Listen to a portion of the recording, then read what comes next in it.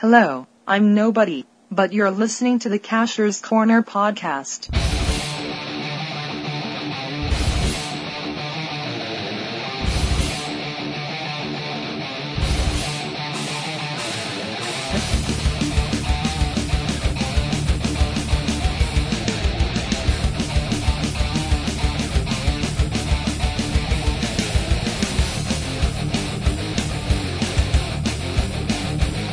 Welcome back to the Cashier's Corner podcast. We're your hosts, Zor and Reverend Slippery, and this is our summer podcast. We actually skipped July, as it turns out, between the two of us and other people. There was just no time.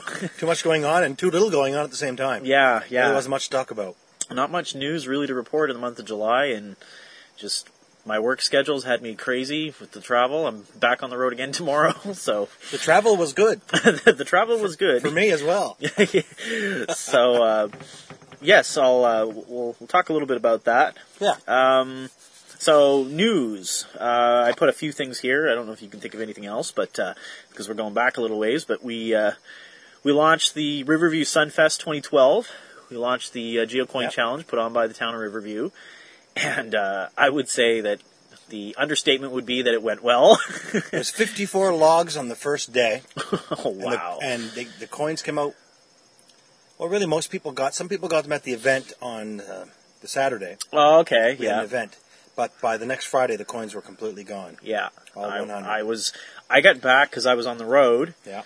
And I got back, I think it was Sunday or Monday. I think I had actually taken Monday as a day off for my travel, and I went and I got the 6 caches and got the coin because I knew they were going fast. And then, as it turns out, this morning or yesterday, I realized I hadn't logged Sunfest 1, so I ended up getting my International Geocaching Day souvenir by logging that cache. I got my souvenir while we're talking about that up north. It's really cool. I'll talk about it because we got time. Sure. Nemo hit a cache in Nemo Dada hit a cache up north at a memorial for a family that everybody died in this house fire back in 1924. There's a memorial there. Okay. And he hit a cache near there to get people to the memorial. He explains the memorial. He got an email months later saying, your information is wrong. Somebody survived, otherwise I wouldn't be here. It was the survivor's grandson. Oh, wow. He was a geocacher from Ontario. And thought it was awesome and sent Nemo a personal email. So Nemo said, how about you adopt it and I'll do maintenance on it and you can own it. So this cacher now owns it and Nemo does the maintenance. That's awesome. So we went to do maintenance on it because someone said it was missing, but it was right where he left it. So I got the log by fine on that cache, and the owner sent Nemo an email later that day thanking him for... That's kind of a cool story. So somebody from Ontario owns a cache in Hookmoosh area. That's really cool. That is really nice. Yeah, Nemo's the type of guy that just loves that. So. Yeah, definitely. Absolutely. Cool. Yeah, so the Riverview Sunfest coins went quickly. Yes. Very quickly. Seems like that's a pretty... Given the fact that the Riverview Tourism or whoever, Parks and Recreation, whoever it is that's behind it... It's Parks and Rec. Is it Parks and Rec? That's what I thought, yeah. Given that there seems to be such a big... I don't know, not rush, but a big push on the geocaching. They seem really, really keen on it. They all like it. They all tell me they love seeing the people come in and talking to the people when they get their coins. And they've anteed up another 100 coins for the fall. They'll probably do another 100 in the winter if we want. Wow. So they said they'll let us know when they run out of money or they want to move on to. And I said, if you ever want to move on to something else, feel free. You've done geocaching. This is our 4th coin. Yeah. I said, if you guys want to move on, we certainly won't be offended. You guys have been really good fantastic partners. Like, really, really, really easy. And it's definitely bringing... people are kind of getting used to this now, knowing that Riverview's producing this geocaching challenge on a regular basis. And it's easy to get, and it's geocaching. Yeah. It's caches. Yeah, real simple. So, which is really good. So there will be an event October. It's not here because you don't know about it, but October 12th, I think, is going to be the event for the Harvest Festival, a country music theme. Okay. And our event is actually going to be at the Chocolate River Station again on the night that they're having some local country music bands play. Okay, so cool. I'm combining the event with what they're doing so that we can go and have an event and listen to some local artists at the same time. Cool. Because the last time we had it at the Chocolate River Station, we just had this giant big room with chairs, and it was kind of boring. This time we'll have some entertainment. That won't be me or Nemo. And that's, you said the 12th of October? I believe it's the 12th of October. It hasn't been confirmed, but it's 99%. Okay, cool. Because I was supposed to be on the road that week, actually. Okay. And I just found out on Friday that that's been moved to September, so I should actually be here, I hope. Oh. So, speaking of other events that we've been, Cashup's been working on, another one that you sort of ran with was you did the whole thing. I'm joking. The Capturing the Bay, Yeah. which was fantastic. I heard the event went well and people were quite happy with We had that. about 30 people at the event. Quite a few people really enjoyed it. The owners of the 4 places, the board of directors were there. The Yeah. president, and he loves the idea. And they're already getting benefits from it because there's over close to 30 fines now on them. Okay, So that's 30 people that paid, plus if they had family members that paid Yep. to get in. that's true. And the only problem is the coins. They ordered them very late. They were supposed to be here the first week of September. They're not going to be here till first week of August. Now they're not here till September 7th, they're saying. Okay, So anybody who submitted their thing, they will get it. Robin already called me okay, for cool. Fun Day, and they will be sent out Okay, good. first week of September. Because that was a really different kind of challenge for New Brunswick. Like, I don't think we've seen something quite like that before. It's combined with 2 private places and a provincial and a federal place. Yeah, so it's really nice to see that the cooperation between them, all 4 of them, plus the geocaching community together. Well, they feed off the same tourists, all Yeah. 4 of them. They want to Yeah. get them to go into each spot, and this helped. Yeah. And a family from Ontario that was at the race. Oh, yes, that's They true. completed the 8 caches and are happily waiting for their coin. Cool. Yeah, that's really, really cool. Right on. So good. So hopefully, we'll be able to continue any other new projects like that. Obviously, with the cuts to funding, Yeah. more of that has having come back And and more. it's quite interesting because at Hopewell Rocks, there's 2 geocachers there that are helping me out. Mm-hmm. 2 current geocachers that are looking after things for me there. Cape and Rage, the rappelling guys thought it was really cool, and they're kind of looking after my cache. They know where it is. Okay. Fun Day, of course, has Robin. Yeah. And then down in the Trailway, Night Blossom. Okay. Yes, that's right. Blossom works there. Okay. Summer. Yeah. But they have a camp there, and they know the owners and stuff like Yeah. that. So I have we have an inn there as well. That's good though. Yeah, it makes it a little easier as opposed to, I mean, when you're Dealing with people that don't know what a geocache is. yeah, exactly, and knowing that whoever you're dealing with within each group, regardless of what it is, that there's somebody that understands what they need to do. If you call them, and it's not that we're lazy, but like if we had to go and do maintenance on 3 of those, that's a lot to go out and do, and it's good to be able to have others that can help us. One of the caches at Fun Day, somebody DNF'd it, and it was the very easy one at the entrance, and I was a little bit concerned.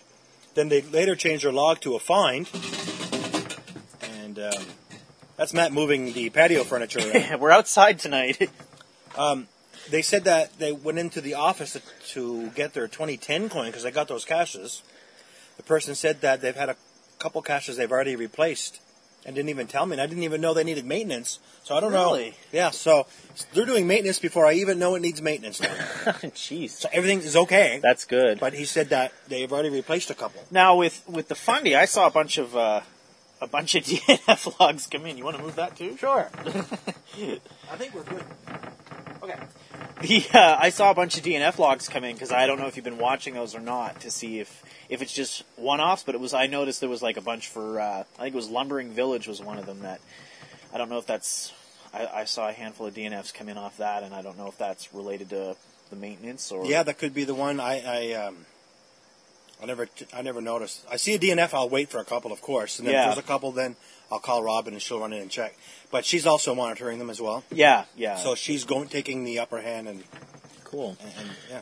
Going with that. Right on. So, in other news for New Brunswick, the Maritime Mega 2 has officially been published. Yep. So now in the list of events that are coming in the next year, you'll now see that little mega icon at the top until July 20th of next year.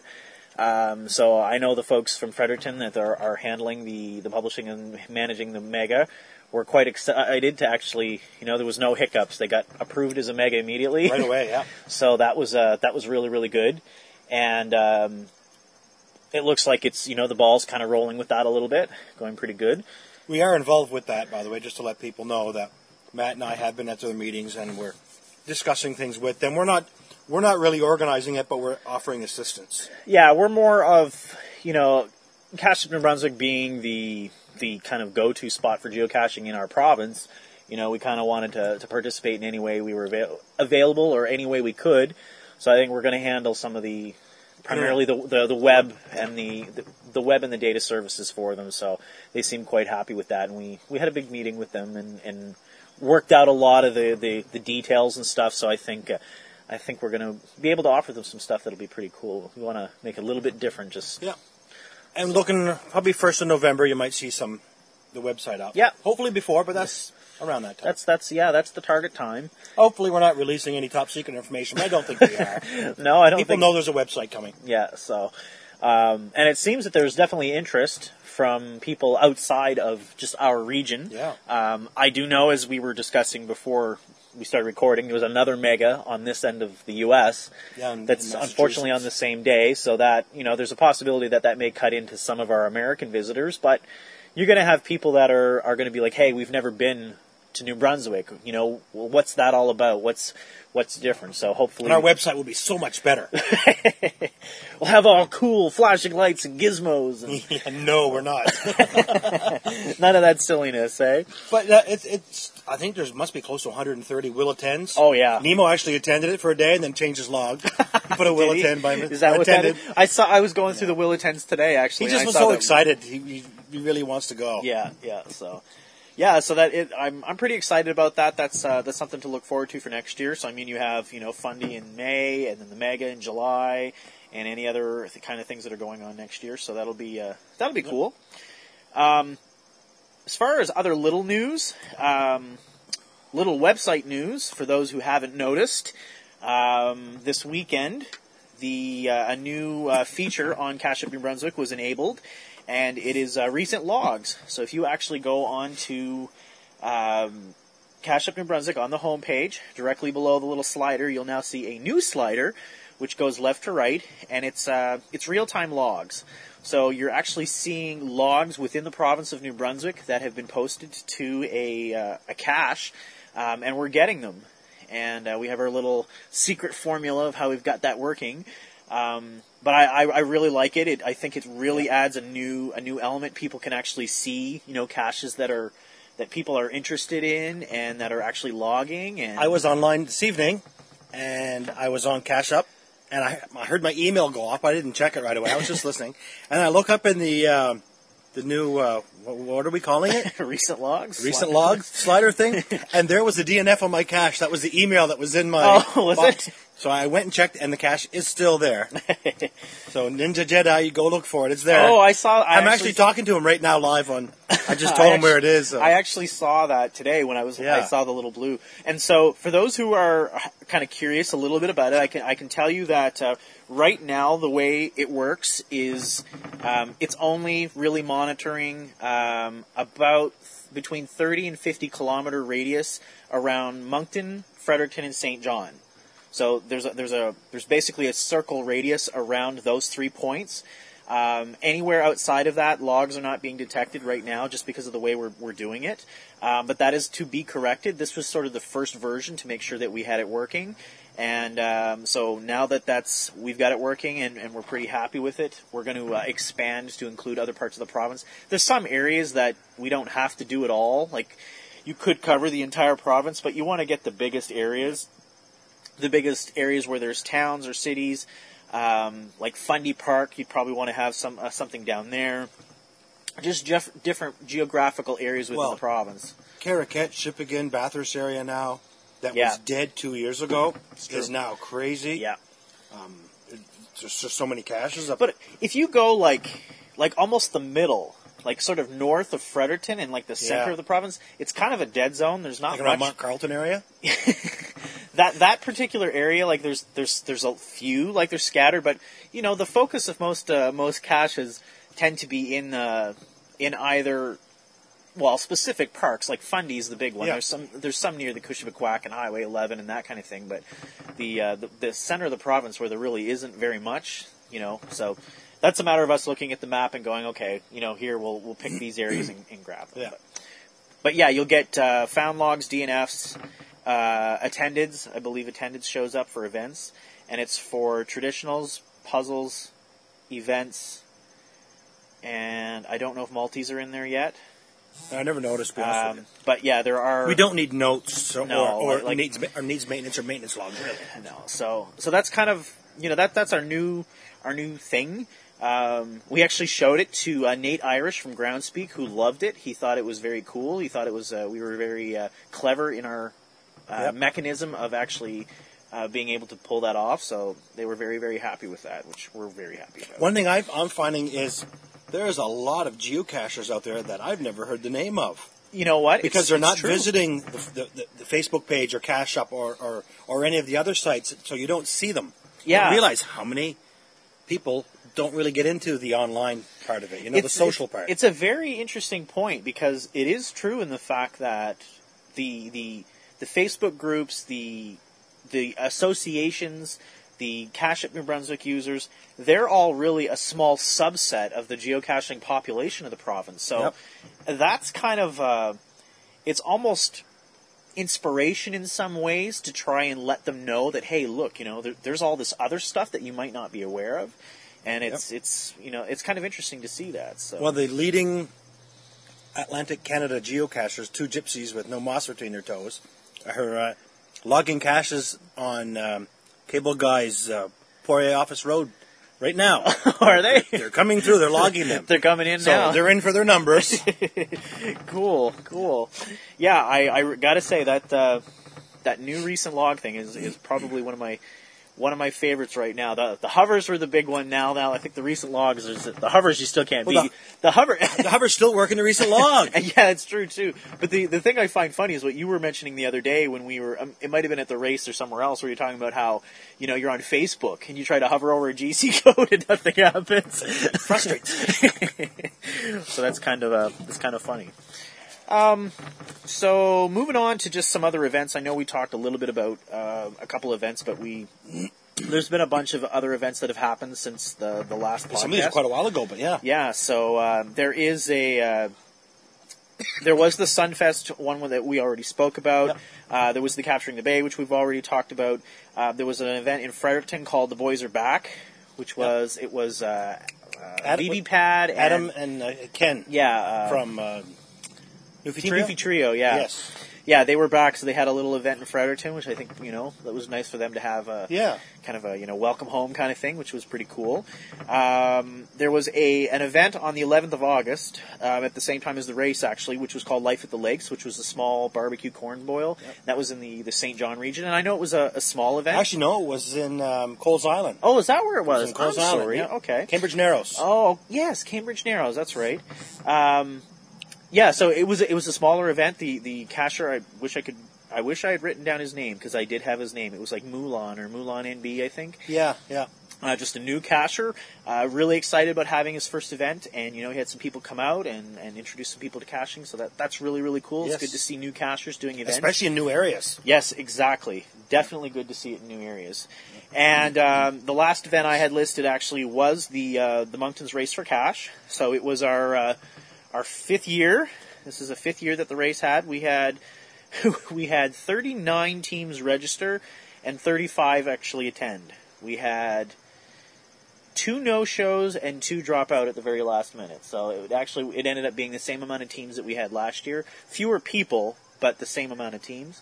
So still like 140-ish people, I want to say. We still cooked a lot of burgers and hot dogs. Well, we went through all the burgers. I think the next race, Tamara was saying actually, don't buy anywhere near as many hot dogs. Buy more hamburgers. Well, the hot dogs will go because you're not a hamburgers. People want to eat. They'll eat a hot dog. Yeah. I think there was only maybe 20 hot dogs left at the end. Oh, was there? Yeah.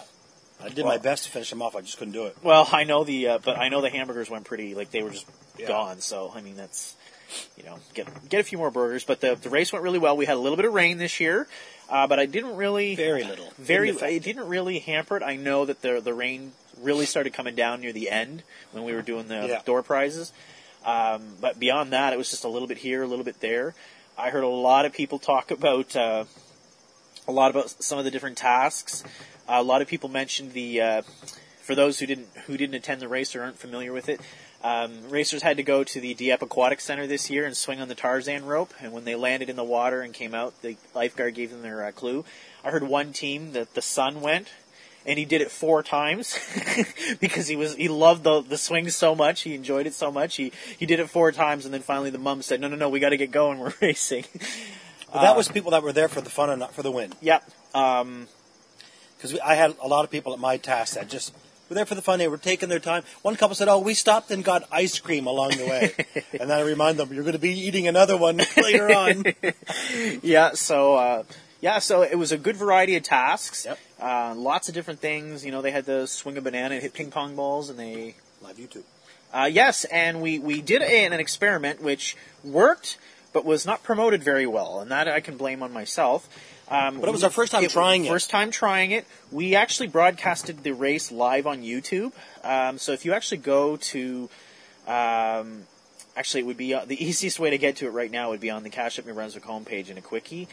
There is actually a page on the Moncton's Race for Cash that actually has all the videos from the live YouTube broadcast.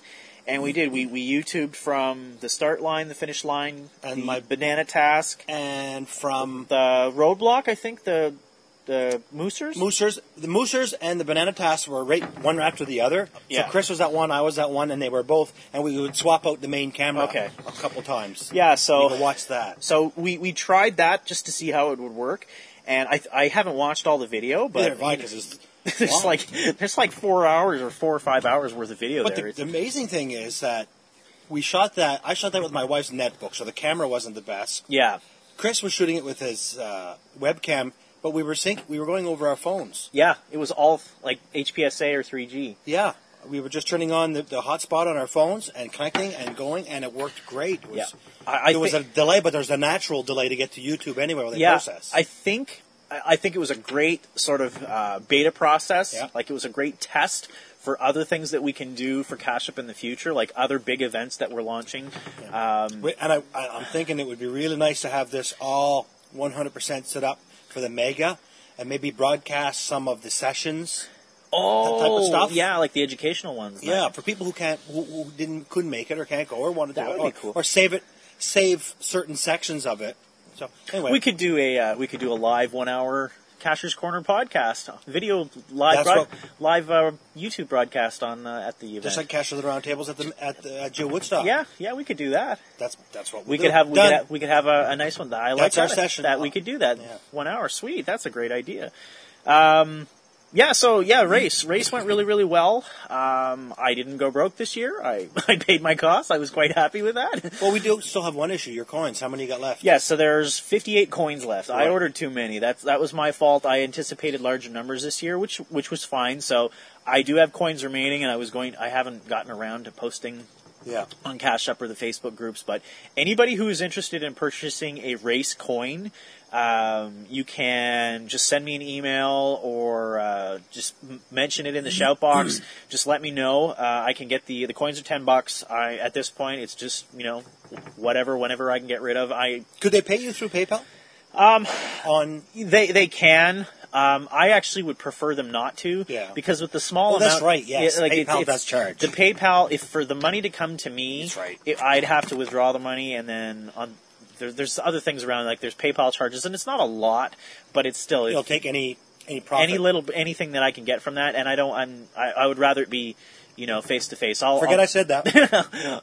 Meet somewhere, whatever. Go to an event, and we can meet up at one of the breakfasts. Bring to events, and I'm just telling anybody if I got some. Yeah. So, if anybody's interested in the race coins, you can see them on the MonctonsRaceForCash.com page under prizes. It shows a picture of the Geo coins, so you can check them out there. I'm going to have them available for the foreseeable future. So, looking forward. To the next one. Not sure if it'll be next year. Haven't decided on whether or not I'm going to skip next year. Well, we're trying to make Fun Day bigger. Yeah. And the Mega. So maybe it'd be a time to take a year off. But anyway, it's your decision. Yeah, I had said, that I had thought about the 5th year being the last year, and had I been able to do the things I'd wanted to do, it would have been, but... I think it is 5 years is a nice little stretch. Maybe take a year off with the bigger things that we're doing next year, and then come back the following year and kick it off again, kind of thing. So, or maybe just go real big because it's going to be the year of the big cashes. maybe if we can get through the Mayan calendar thing, right? Yeah, that's right. We might not be here in July. In July. You're missing an event here too. Which one? The last one you didn't discuss yet. The Cashing Down Under. Oh yes, okay. So I haven't got to that. Well, let me do the caches by first. Oh, okay. Okay. I thought that was part of the events. No. That was just because I have it under caching stories. So I see. just real. I grabbed a bunch more from the last time because I actually made this in July of last year, Okay. and I added more today. So, there's a lot of caches been hidden in the last 2 months. So I'll just list off some names: Tracker 230, True North 1867, Cable Guy 1, Woody 437, who I've seen since I actually wrote this, has done a lot. There's a whole ton of them by this guy. Yeah. Lou Fan, Robin Sheila, Marakma, Waymore Jean, Runner Girl just did a whole ton of them in the Fredericton area. Yeah, I think it's the 32 series. Something like that. I saw EBE51 has some out. Night Blossom did a whole bunch. Mud in the Face is still hiding like crazy. I saw Zonker hit a bunch of new ones. His clown ones. Is that what that's Clown, he's the master clown. Is he? Okay. Oh, they're awesome listening. It's just a picture of a clown with a name tag, and that's the name of the cache. No write-up, no anything, just a clown. Nice. I didn't even go in. I just saw like a whole bunch of Zonker caches. I'm like, oh, okay. He's at least he's still in it. That's right. And Canada Proud is another cacher name that I saw in there. So There's an event here that you didn't mention that happened yesterday in Salisbury. oh yes, Night Blossoms Night event. Blossoms event, a comic The comical caches? series. Comical. It was all based on comic characters. And she said they had 35 people. Oh, good. And quite a few people did the passport and got their. It's a non-trackable trinket or of some sort. I don't know what it is that the town of Salisbury gave them. Okay, cool. And then they had some stuff from. You had donated some stuff. Some other Yeah. people had. GeoFreaks gave them some trackable GeoFreaks tags. Oh, speaking of which, I got a ton of that stuff still sitting in an envelope somewhere to bring it in an event, and I keep forgetting it. Yeah. So she had a good little event. 6 caches came out, and everybody Cool. raced out to get them. Good. Yeah, she was pretty excited. Yeah, about that it. and the caches she put down in the Funny Trailway as Yeah, the well. Trailway. What a spot! And if you haven't been there, go. I didn't have time to find the caches when I was there because I was hiding my own. Good spot, though, you said? Oh, wonderful spot to visit. Great. Don't plan to go there and just geocache. Take some time to enjoy the view. Go to the visitor center, and those things like that. Like plan an afternoon. It's going to take you a couple hours to find 25, 26 caches in there anyway. Oh, yeah? Okay. Yeah. Cool. So, as Ken mentioned, he said caching down under, so I was very fortunate in that I actually got sent to Brisbane and Sydney, Australia for my work. So, for those who don't know, I'm a technical trainer, so I got sent down there for some work, and so I got the opportunity to actually do some geocaching down there. And I actually went to an event. I went to a geocaching event in Sydney. It was in I can't remember the name of the park. It's awful of me, but I had to go to this park, and it was a flash mob event. And you had to sing this song. Waltzing Matilda. I read the listing event. Oh, did you? The event listing. Yes, you had to sing Waltzing Matilda, and then at the very end you had to sing the Australian national anthem. Now, the thing that was kind of interesting about the event was the fact that it was a non-Australian. It was actually a tourist who hosted the event. Wasn't he Denmark or Norway? Or something? Norway. Norway, yeah. She was Norwegian. She, okay, yes. And so there was a whole bunch of people. It was probably 25 cachers there, and really, really friendly. I had like 25 trackables I brought with me, so I unloaded all of them at that event. Got rid of all of them. The only ones that I didn't unload there were Nemo's coin. Nemo had given me, I think it was his 1,000 find milestone coin, and he wanted me to put it somewhere, so I actually put it in a cache in Cairns, Australia, which is north of Brisbane. If you want to do the Great Barrier Reef tour, that's where you go to take the tour. And they have there's a big beach there, and there was caches, like 2 or 3 caches along the beach in that area.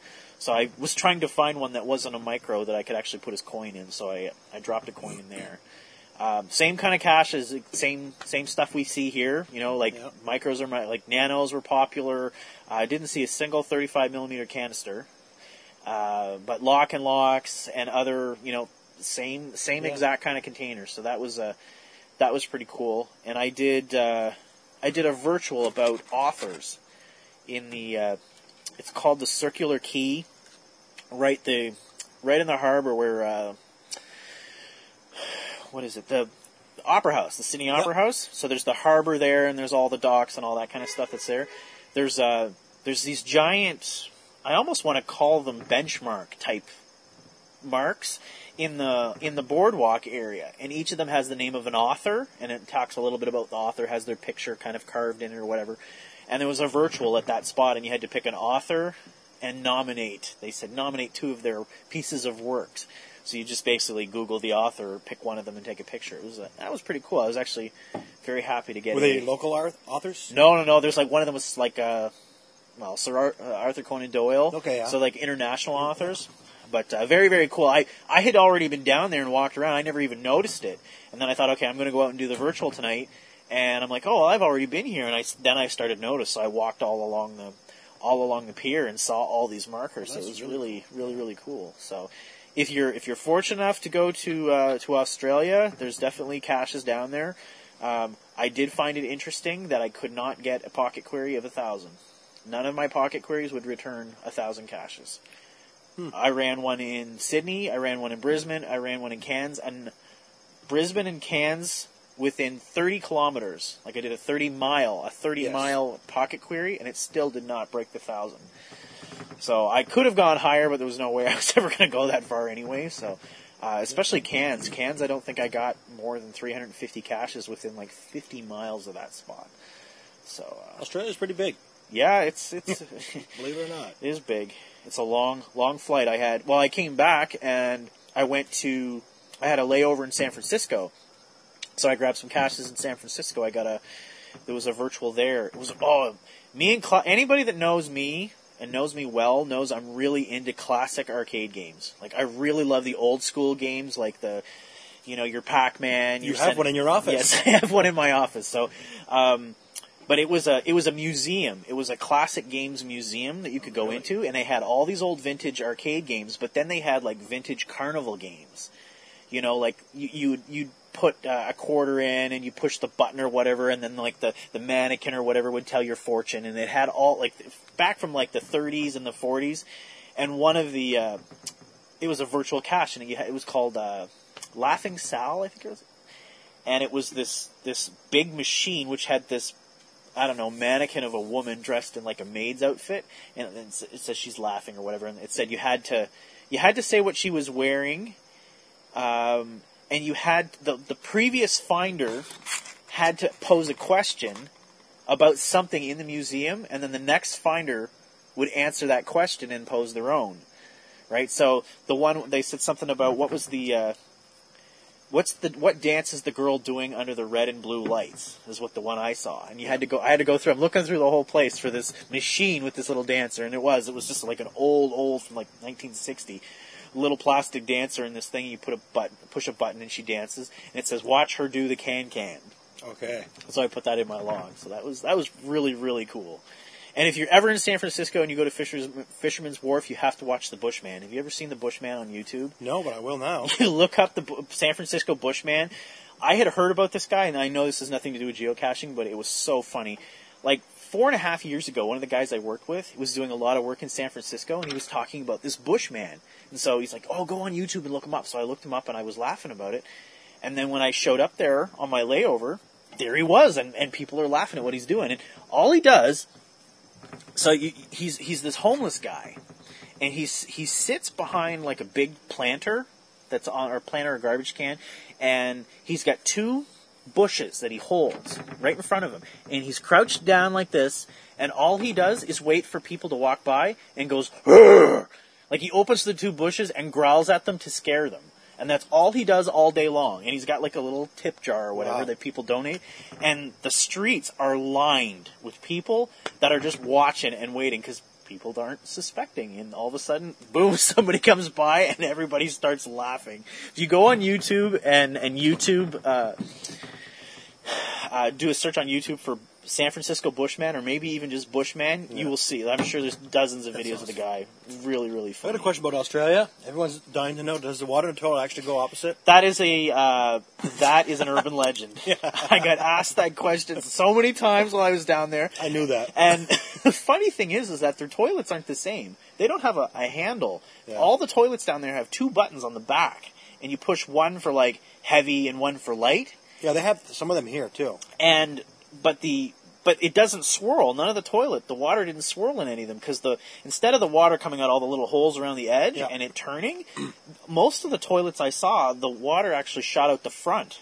So, like, if you're looking at the bowl in the circle, the bottom of it would shoot water out the front, and there was nowhere else the water came. So I never even saw the water swirl in the toilet. And so, because I was doing the same thing, I was looking and looking and looking to see if I could see it, and then I'm like, okay, there's no way this is real, and I Googled it finally, and I found it on Snopes, and it said... Well, that's because if you were at the equator, water should just go straight down. Yeah.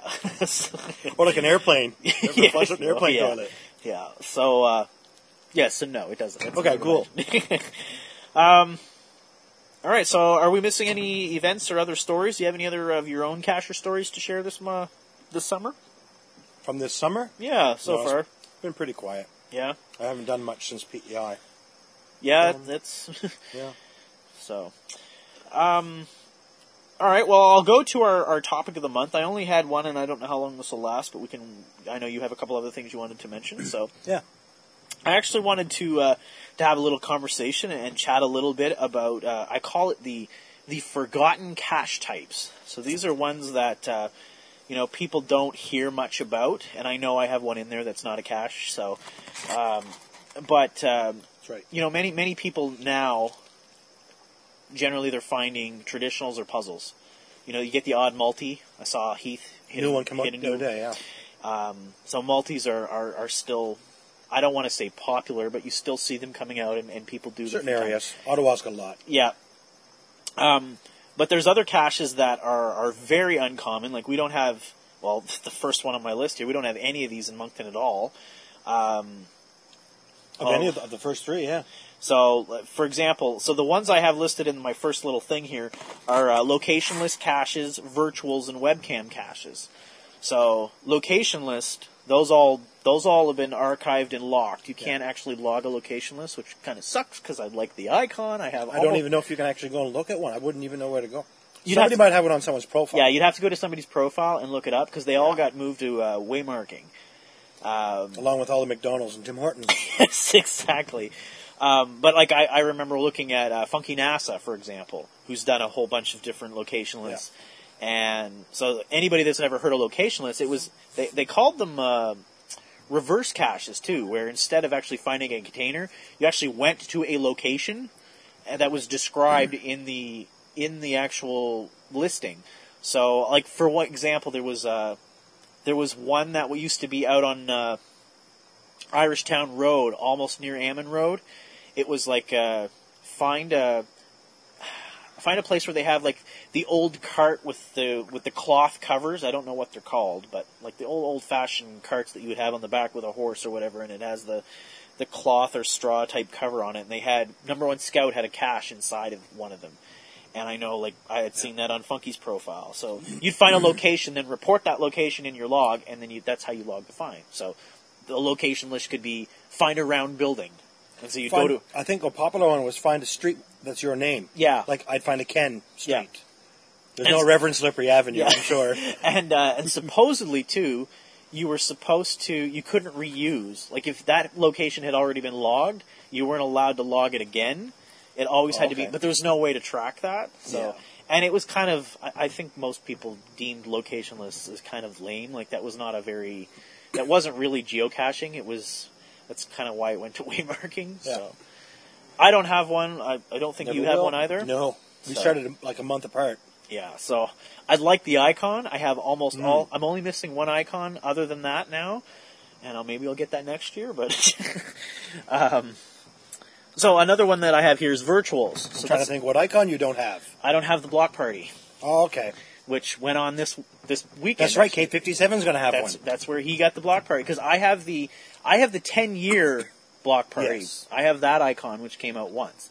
But the block party happens on geocaching day every year now. Yeah. Since the 10-year anniversary. So I wonder if they'd ever consider letting areas have their own in a year or two. Maybe have their own. Like each state could have one, each province could have one. See, that would be nice, because then I wouldn't have to fly to Seattle to get that one exactly. icon. So. But virtuals are another one that we don't in New Brunswick are very uncommon. There's only a handful here, and I love virtuals. Yeah, I like them too. Really like them. Well, there's no work. No. You just go there and take a picture, usually. Take a picture, find some Yeah. stat or whatever. Not like an earth cache where you have to think. But I have... Virtuals are one where I travel for my job. I'm always looking for virtuals. Yeah, me too. And I whenever I have, go away.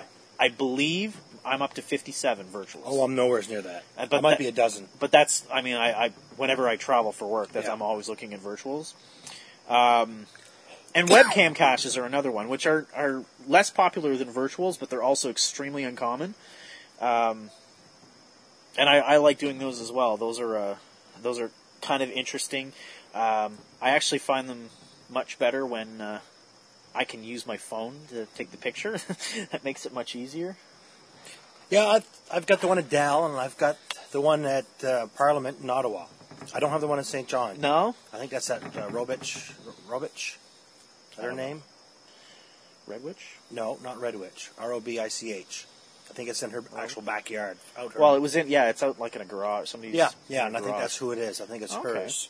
Well, And I've been close to it, but I've never really, as soon as you cross the bridge there, Oh, yeah. it's right in that neighborhood. I've never really gone in there. My wife went to a wedding.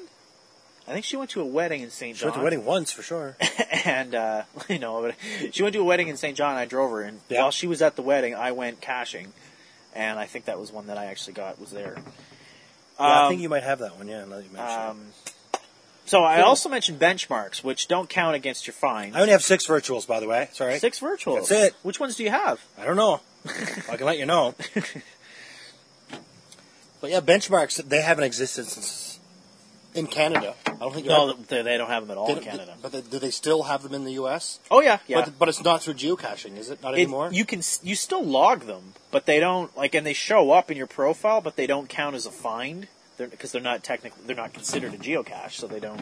Yeah, I have six virtuals. The tree within the old city in Quebec, the Cannonball. Oh, that was an awesome cache. Then First Post Halifax, First Post Charlottetown. I still haven't got the one at Fredericton. I've been there so many times.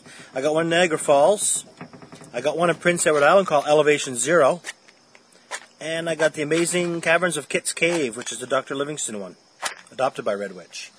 Where is that? That is on the way down towards St. Martin's, actually. Oh, down in that area. I haven't been to that area at all. Yeah. And there's It's down in that area, in behind Sussex. because there's virtuals at on Grand Manan Island too, isn't there? There could be, I'm There's not 2 sure. or 3, I think, in that area. My aunt and uncle live there. I can go anytime I want and See, got a place to stay. I wouldn't mind going out there to do some of the caches because I know there's a ton of earth caches and I know there's some virtuals And there's still one out on an island just off of there that you got to take a boat to. It's a small little tiny island that no one lives on. Really? Somebody went up and put a cache, and no one's been able to find it. It was Really? like 2007 it was put out, I think, really? and no one can find it. I can't remember the name of it. That's interesting. But if someone wants to look for it, there is one on an island Hmm. down south, I think, of Grand Manan. Is Deer Island or Okay. Wolf Island? I think they're called something Okay. along those lines. Really? Yeah, down in there somewhere, there's a cache. Okay. Yeah, I've got two webcams as well. But anyway, Yeah. I got 8 Warregos. That's a lot of Warregos for this area. Yeah, You Well, can't that- have that many because most of them are yours. well, not from this area, but that's another cache I look for when I travel. Yeah, we'll talk about that. I don't know how many Warregos I've got. I think I'm probably close to 20 now. But I did one in Australia. I did get an Australia Warrego, I think. But those are harder to find. One, because they are rarer than webcam or virtual caches. That's just because they're so freaking difficult to put together. I mean, you've built your own. You know what I'm talking about. I've built a bunch here. I've already archived 2 of the ones that I did, and they're interesting to see. Ninja Jedi tonight was asking Heath asking about it, and somebody contacted Nemo to adopt his Yeah, I think Rise of Night. They wanted to unarchive it and adopt it. Really? Well, it's an interesting concept, and I know we've talked about this a little bit before, but I like to get them, but then you have all the issues with cartridges and incompatibility, and I remember so vividly when me, Jim 52, and Dragonflies went to Geo Woodstock and we were going through Vermont on our way home, and there was a Where I Go cache that took you through this city in Vermont, and beautiful area. But the cartridge crashed 2 or 3 times, and by the time we got to this giant tower, it crashed again, and it wouldn't take my save game.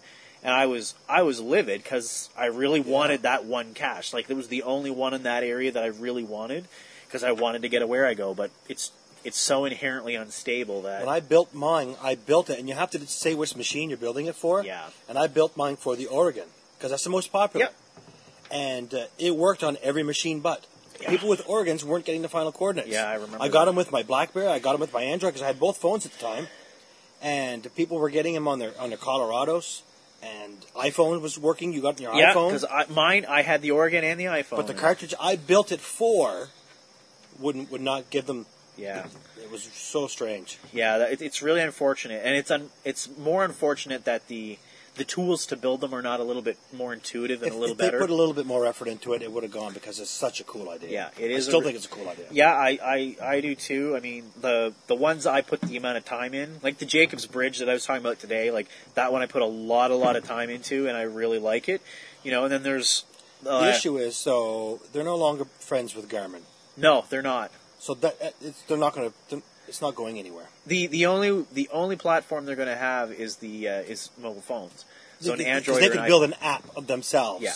And then charge $10 for it. So, so we were talking about Where I Go, and then there's actually 2 others out there that I was going to mention. The GPS Adventure, which is a traveling sort of show that goes from location to location, and it talks about GPS and geocaching and the history and blah blah blah, and it's this little exhibit that they put on in different places. So there's usually I think there's 2 a year.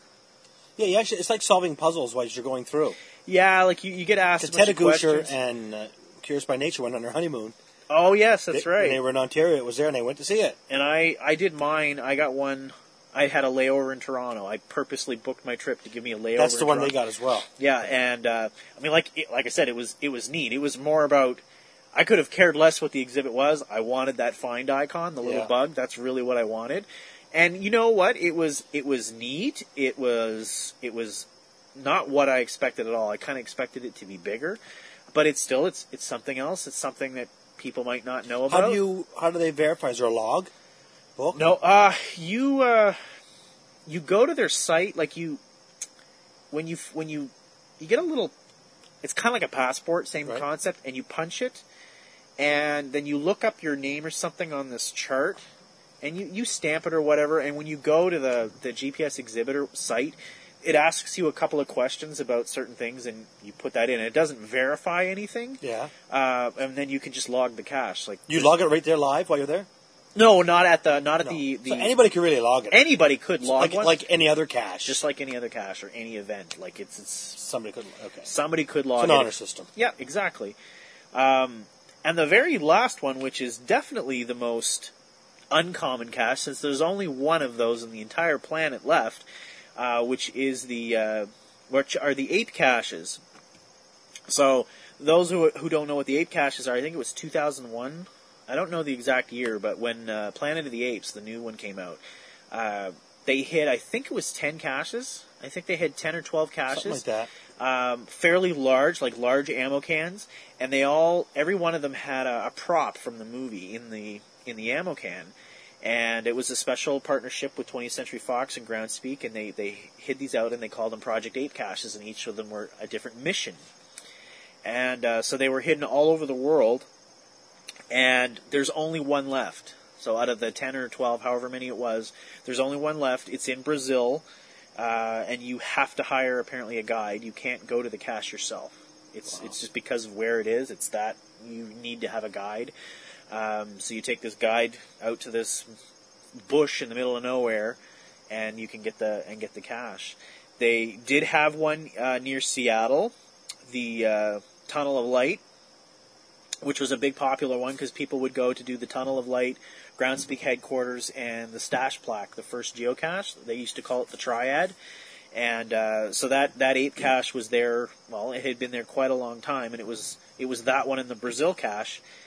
But it got vandalized. The cover went missing a couple of times, and then finally the entire cache went missing. And Groundspeak had made it very, very clear that they would not replace the container on any ape cache. That once the container went missing, the cache got archived. So a lot of people were really upset when they archived that cache because it was the last one that most people could get. Yeah. That was the one that I got when I went out to the 10-year thing at Groundspeak HQ.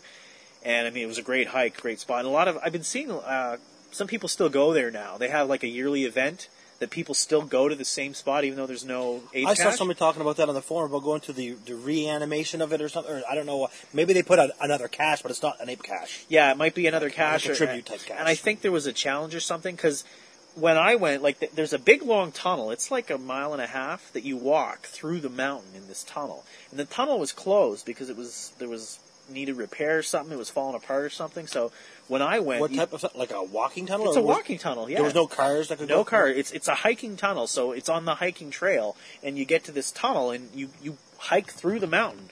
And it's dark enough that there's no light in there. There's no light of any kind, so they tell you got to bring a flashlight because you're not going to see in front of you. Like it's because it's a really, really long tunnel. But the tunnel was closed, so everybody had to do the hike. Because the hike was probably 2 or 3 kilometers. It's not that long, but it's up the mountain and a little bit grueling for some people. But the tunnel made it easy. You just go straight through. And I think the first geocaching challenge, when they released challenges, I think it was tied to that tunnel and the ape cache somehow. Okay, yeah. Because there's really old caches up there. Like there's a Jeremy Irish cache up there. Never fails. Yeah, we got a man. There's a couple of other caches that are in that general area that are really, really old. So, but the whole point of this conversation was really just to kind of, it's more about awareness and kind of remind people that, it's not just about traditionals and puzzles or events, because events are so common in New Brunswick, that there are these other kinds of caches that you can go out and find, and that it sort of expands your knowledge. Like I mentioned, Maltese. There's earth caches, which you mentioned. Those are not as common, but they're you can still get them. Yeah. You can what? Letterbox. Oh, letterbox. Yes, a letterbox hybrid. Which they're easy to make. Yeah, there's nothing stopping you. You just got to put a stamp in it and an ink pad. Yeah. You can call it a letterbox hybrid. Yeah. So. But I've only found 16 of those. But PEI's got quite a few letterboxes. Yeah, I haven't. We probably found 7 or 8 when we were in PEI this year. This year we found a whole bunch. Yeah. Those I haven't. I think I have more virtuals than I have letterboxes. Kind of. I always forget about letterbox caches. See, because they don't really have anything that unique in them. It's a geocache with a stamp in it. It was really so. Yeah. You had a couple of things you wanted to mention to our listeners. We'll go with the quick and easy one. Gwen sent out an email to everybody who was involved in the Come Out and Play contest in the last couple of years, asking for any ideas, suggestions, improvements, things that you like, things you didn't like, and she's hoping people will email her back. So I told her tonight we do a shout-out on the podcast to remind people to find Milo's Heart. Yeah. If you don't have the email, look for Milo's Heart out of Fredericton and send her an email. If you're interested, come to Cache Up NB. Well, obviously, you're at Cache Up NB if you're listening to this. But there'll be information there. She's going to do a post. Cool. Asking, like I did for Fun Day Park, to get some ideas. Because we are going to make changes to Fun Day Park, hopefully for the better. But she'd like to get the good, the bad, and the ugly. Just less of the ugly. And try to, make it better, improve it. Everything's always open for improvement. Yeah. Or change, or not change for change's sake, but there was changes made last year because of people's suggestions, and she's hoping for some more to make it more enjoyable for everybody. Yeah. Hopefully with some of the stuff that we're doing on Cache Up, we can help her. I mean, she mentioned that in her email that we have a couple of things we want to try and help her because there's a lot more interest in the contest now. Yeah, we're going to automate more. So we want to automate some of that. And I think with that automation, we might be able to provide, maybe like some blind statistics, not necessarily put people's names to it, but if we're automating some of that, we might be able to create like a scoreboard of some kind and leave people's names out of it. Yeah, because last year we were tweeting every time somebody put in a submission. Yeah. Just saying, a submission for this was done. But this year we might be able to play with more stats because Evil C is going to have a big fat database full of data that he's just Yeah. going to want to manipulate. So, I mean, if we can, it would be. I think it would be cool. I mean, I know that people are very competitive, so they don't necessarily want to share what they're doing. So that's fine. You just leave their names off of it, but you could post some statistics if people thought Yeah, that was stuff kind of interesting. that won't give any information Yeah. other than this is what people are doing. Yeah, so I think that would be neat. I don't know what others would think or what Milo's Heart thinks, but we'll. Yeah, like if they have a cache where the coordinates have to add up to a specific number, maybe that's one you don't publish because Yeah. people say, "Oh, there's one," and then they don't have to do any thinking. Well, somebody Yeah. already did the hard work of calculating all that stuff. Yeah, exactly. But anyway, yeah, we'll do that. My next thing is something I found out of a geocache in Alberta. It's a virtual, so it's old, although the date changes every time somebody finds it. It's called the Brass Cap Cache. I can't read my own writing. It's GC43F3, but you can add that to your notes. I'll give it to you. 43F3, yeah. 43F3. It is a cache that is virtual, and it's on. They have thousands of geodesic marker discs, brass caps, placed all over the province. And the idea when they put them out that you have to be able to see two others from every one you're at so that you can triangulate. And then when they were doing surveying, and they abandoned it in 1994 when GPS has come out. Surveyors still use them when they're doing survey because it adds an extra layer of accuracy to their GPS and their survey equipment. But if you go and find one, you have to post the number of it. It's like a BC something number, and the Okay. number of that cap with the coordinates and your picture, and that now gets changed when you find it to the location of the virtual. Oh, okay. So, yeah, I think I was describing it to you, I said it slightly wrong. The next person has to go out and find one that hasn't been found yet. okay. And when they post that one, the owner of the cache goes through the list to make sure it hasn't been found before, and you should too, Yeah. if you really want it moved, and it'll move it. But you can go find it without moving it. You can go find it while it's still stationary. Okay. But as soon as somebody finds a new one, it's moved. Okay. So it moves around. So it's It's a moving virtual. a moving virtual, kind of like Bernie kind of like thing. a right? traveling So it's a traveling virtual. That's different. So here I am complaining about my 6 virtuals. There's a geocacher in Alberta. He's been caching since 2005. He has 22,400 or she, I don't know who, 22,487 finds on 21,812 distinct caches. He has found this virtual 549 times. Oh, wow. So he's got 549 virtual finds, but they're all the same cache. Wow. I wonder if it shows up as... Well, it would be the same code. It's the same code over and over and over again. Yeah, so he'd only have one actual virtual find, wouldn't he? Yeah. When you look at your little your stats. If it would count them. That's a good question. I don't know if it would. It's the same code, so I don't know if it actually increments the count on. I think it probably does. I think it probably does because if you log a regular cache twice, your number goes up. Yeah. So this would be the same cache logged twice. I wonder, in the statistics, does it show unique logs versus... Because I know in If you look at your statistics, it'll tell you you found this many caches and of this many distinct. Okay, so So it does... they should match. If they don't match, you've logged something twice. Twice, yeah. This guy's logged one cache 549 times. There's others that are in the 400s, 200s, 300s. Yeah. There's quite a few. Some people have found 10, but there's a lot of ones. The thing that's interesting about that is that it's the same cache listing, but it is not the same cache because it is a different spot each time. You're going and finding a different location. So it would be like me moving a cache, Yeah. and you logging it in a new spot. That's a really interesting variation on the And it's a whole. virtual, and it's one of those things, do you want to have that on your stats, that many Yeah. one cache that many times? And some people say, cool, this guy's probably proud of his 549 finds on Well, yeah. of these discs. He had to go out and find each one. Yeah. And some of them are in the middle of nowhere. There's a lot of pictures on this. But GC43F3. Check it out. It's pretty cool. There's not much explanation there, so I actually had to go and read on the forums what it was about. Oh, okay. That's where I saw it on the forums. But there's always caches that cause controversy. And Yeah. some people are going to say, I'd get it once and never get it again. Some people might say, I'd go find it but not log it again. Well, there's that actually reminds me of Funky's got a benchmark cache. It's very similar to some of the bench. Yeah, that's You the have to exact- find 3 of these markers in Moncton. Yeah. And they're just the little discs that you see in your front lawn. I have 3 on my property. Oh, okay. Those the red. The little red caps. Yeah. When my property was surveyed, my my front corner was not done, but my other 3 corners, the back and the 2 sides, I have 3 of them on my property to mark my property line. I could have given him those 3 numbers off them and logged without ever leaving my yard. I still had to go down to Harrisville to find the actual cache because it's on the Harrisville Boulevard. Yeah. But I never did log that one, but I have 3 of them in my yard. Nice. Cool. That is a pretty neat. It's different, yeah. Definitely different. Yeah. All right, so we're getting close to an hour here. Yeah, now, I think we're doing well. So people tired of listening to us talk.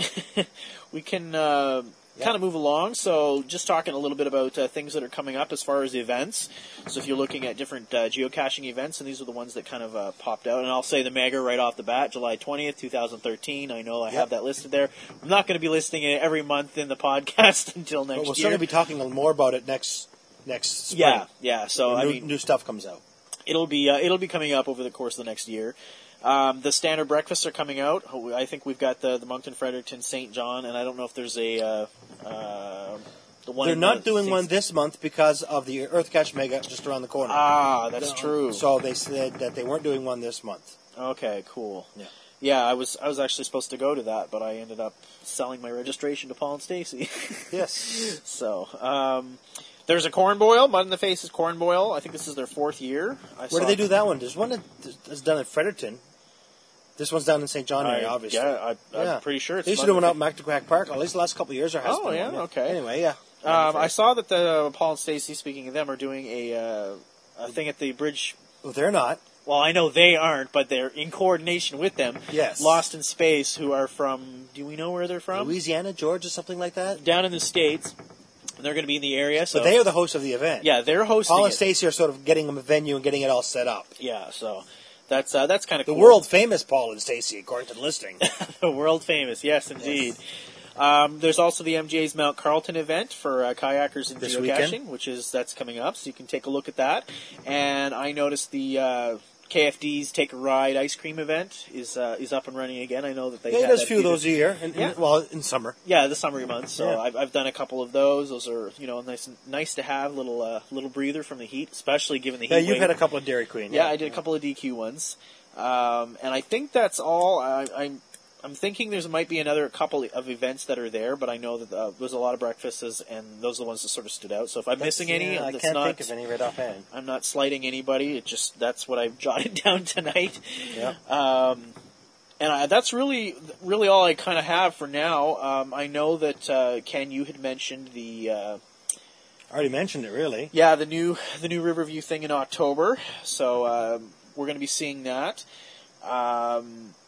I know I mentioned this the last podcast that there was recent changes or new changes coming up for Cache Up New Brunswick. So you've now seen the recent log. We kind of had that in the can for probably a month or two now, but just with schedules and stuff, never got a chance to get around. Are you looking at events right now?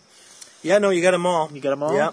There was a brunch in Fredericton breakfast today, and it was an International Geocaching Day barbecue down in St. John area. Okay, cool. And I'm just looking at, I think they had a fairly good turnout. Cool. Well, they had 31 attended logs. So that's pretty good. I mean, especially given the fact that you got you get a souvenir, and that's an easy way to get the souvenir for that particular day. Yes, because the 10th anniversary there was 2 events. Yeah. There was one Saturday and then one Sunday. Yeah. So people could, and I actually got both of them. Yeah. And I don't know when this is going to happen, but I figured I'd mention it. Going to try and do a Cache Up New Brunswick event in Sussex, of all places, kind of centralized, because the theme of the event I'll leave ambiguous for the moment. But I know. It's kind of meant to attract people from the 3 major cities, from St. John, Fredericton, Moncton, and I know I have had a tendency to host a lot of stuff in Moncton, and I've kind of talked about trying to get Cache Up to do some things in different areas. But I know that the different regions, like the Fredericton guys, they really do they're really self-contained. They take really good care of their own sort of geocaching world, and they lean on us as we need to. St. John's pretty independent of themselves, so we're kind of doing our thing, but if there was less events, people would travel more. But yeah, we all love events in all those 3 places. Yeah.